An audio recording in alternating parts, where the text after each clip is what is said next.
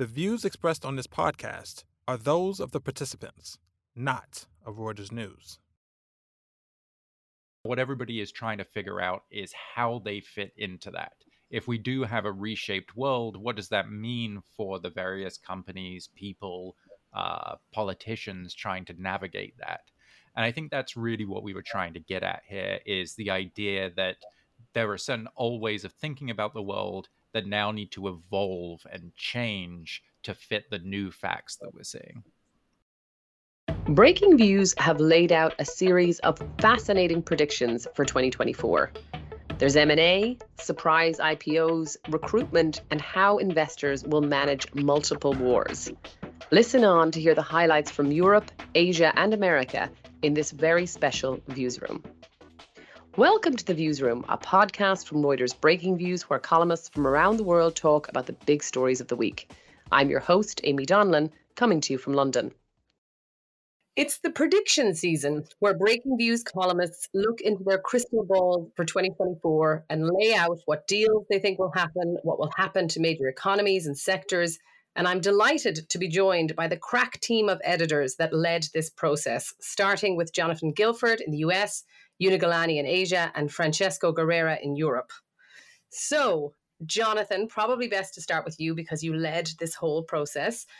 Can we give our listeners just a bit of an insight into how this process works at Breaking Views, how we come to predictions, and also you could talk us through the meaning of the theme this year? Of course. So we are fortunate enough to have columnists spread across the world in bureaus in Europe, the US, and Asia.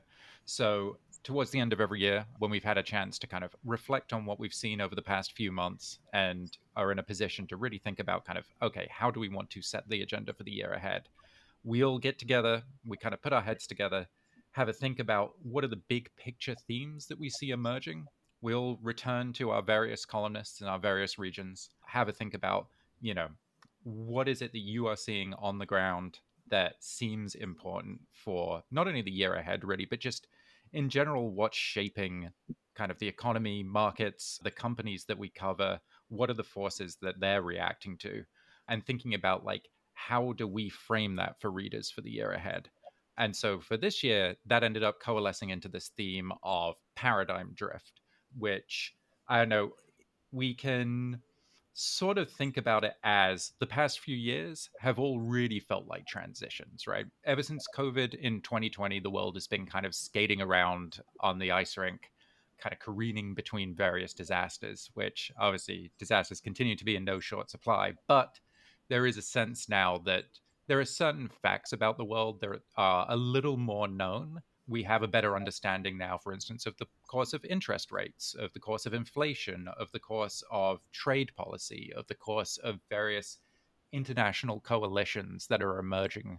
There are things that just the direction of travel is a little more known. And now what everybody is trying to figure out is how they fit into that. If we do have a reshaped world, what does that mean for the various companies, people, politicians trying to navigate that?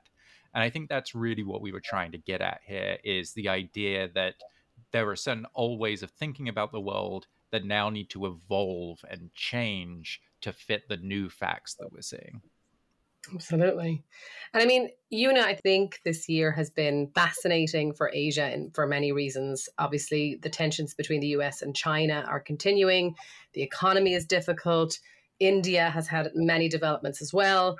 And I just wondered if you might be able to just maybe pick out, because you were obviously leading the predictions from Asia, and not an easy task in any way to do for the year ahead as to what's likely to happen. I just wondered if you could give us maybe a bit of a selection of what you think are sort of the more interesting ones that you've seen.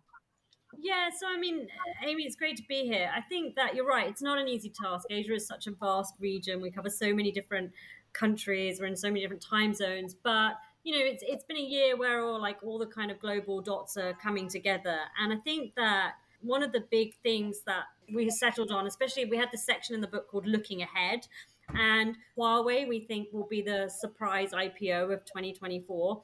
And I love this prediction because it kind of brings together the whole US-China geopolitical tension, right? So Huawei has been a company that has been at the center of the targets of US sanctions, and it's still been managing to release new smartphones. And it's a company that's become like at the heart of Xi Jinping's vision for China to reach technological self-sufficiency, but it also needs a lot of funding, R&D. We've seen its margins come down in the last few years. And so I think that, the founder, Ren, has always said that he would never take the company public. But we think that actually, in the light of all these tensions and the fact that this company has become so strategic, that he might take this company public. We think it could be worth anything between $130 billion. And some people in China have predicted it could be worth $1 trillion. Who knows? Chinese investors love to chase hot stocks. So that's one of our fun predictions for 2024.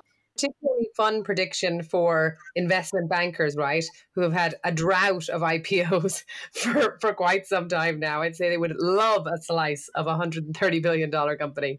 Yeah, they would.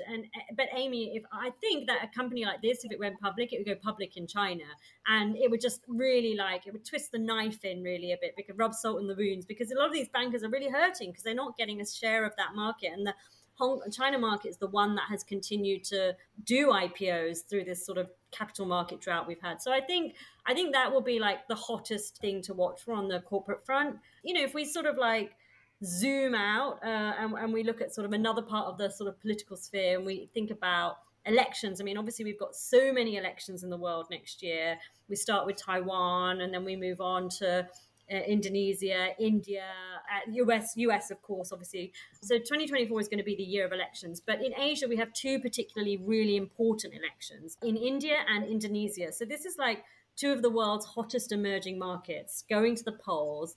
And I think that we think that there's going to be a bigger possibility of disruption to policy stability than has been widely assumed. So these are two countries are huge. They cover 1.7 billion people, $5 trillion of GDP. But what's really fascinating to me is that they've each had a decade under the same leader each, right? So Modi has been in power in India for 10 years. He can run for a third term. It's widely assumed he'll win with an outright majority, but maybe he won't. Maybe he'll have to come back in a coalition. And I think people have got so comfortable with the fact that India is under Modi's sort of firm grip. If he has to come back in a coalition, policy making could be a lot less smooth. In Indonesia, Joko Widodo can't run again. He's hit the term limit. So it's possible his son comes back to power with the current defense minister. They're running together. But I mean, it'll be interesting to see. Southeast Asian nations have a habit of leaning towards China or towards the US. And it'll be interesting to see if a change in government there brings something different. And Indonesia has become very important in EV supply chains as people look, to the sector and look to, it's become important to China and to the US. So I think those two elections are going to be really, really important to watch. Fascinating stuff. And Francesco, as we move to Europe, Francesco, you obviously have a global hat on at Breaking Views most of the time as our global economics editor, but you were managing Europe, and the war in Ukraine continues to rumble on. Again, I suppose the development recently is Israel and Gaza. I was just curious, what for Europe? I mean, Germany is having a very difficult time. What did you kind of pick out as what interesting predictions can we expect from the European region? Yeah, I mean, essentially our predictions from EMEA this year were in two baskets. One is deals. So we're also bringing some cheer to investment bankers because we think there's going to be lots of deals. So we engage in a lot of what we call at Breaking Views fantasy M&A, and we can delve into some of the deals that we are forecasting might happen next year. And on the other side, you talked about the geopolitics of Europe, which unfortunately has one war going on its doorstep, and then there's another war that kind of started in the Middle East towards the end of the year, and we delve into some of the potential implications for investors and others in those two regions, into sub-regions. Let's start in fantasy and M&A first. I mean, our columnists thought there was going to be a lot happening next year, starting from your prediction, Amy, about a big pharmaceutical merger between Roche and Novartis, which is something that's been talked about for a long time, attempted a few times, but now you think that this is the time is ripe for something to happen and will lead to major consolidation in the European pharmaceutical sector. The other one that we picked out was a mega oil merger between BP and Equinor. It's a Scandinavian rival. That's something that we think could happen given the need for a huge capital investment in oil and production, and also the pressure on some of these oil majors to move away from fossil fuels. The other aspects, and perhaps the most surprising one that we have, is the possibility of a mega merger among financial services companies. Our banking editor, Liam Proud, think that the unexpected merger between UBS and Credit Suisse, driven by the fact that Credit Suisse was in trouble, could unleash a new wave of M&A among financial service sectors companies in Europe, something that we haven't seen, well, for decades. Even during the financial crisis, we only saw forced mergers in 2008, 2009. So this could be a huge departure if it does happen, if regulators allow it to happen, if CEOs want to happen.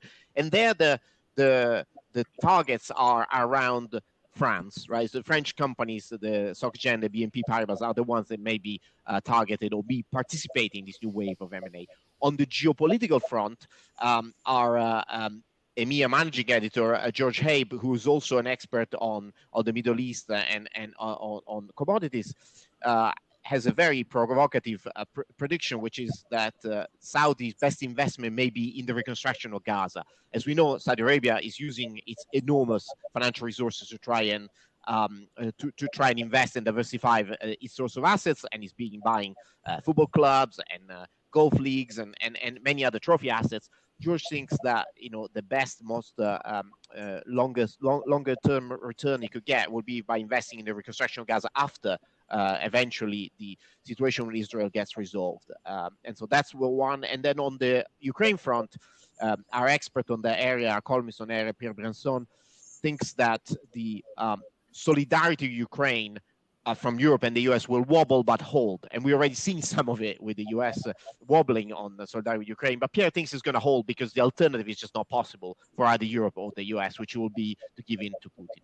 Those are the main points for us in Europe. So makes for very joyous reading over Christmas for, again, bankers and lawyers and everybody who can get a bit of a slice of these ginormous deals.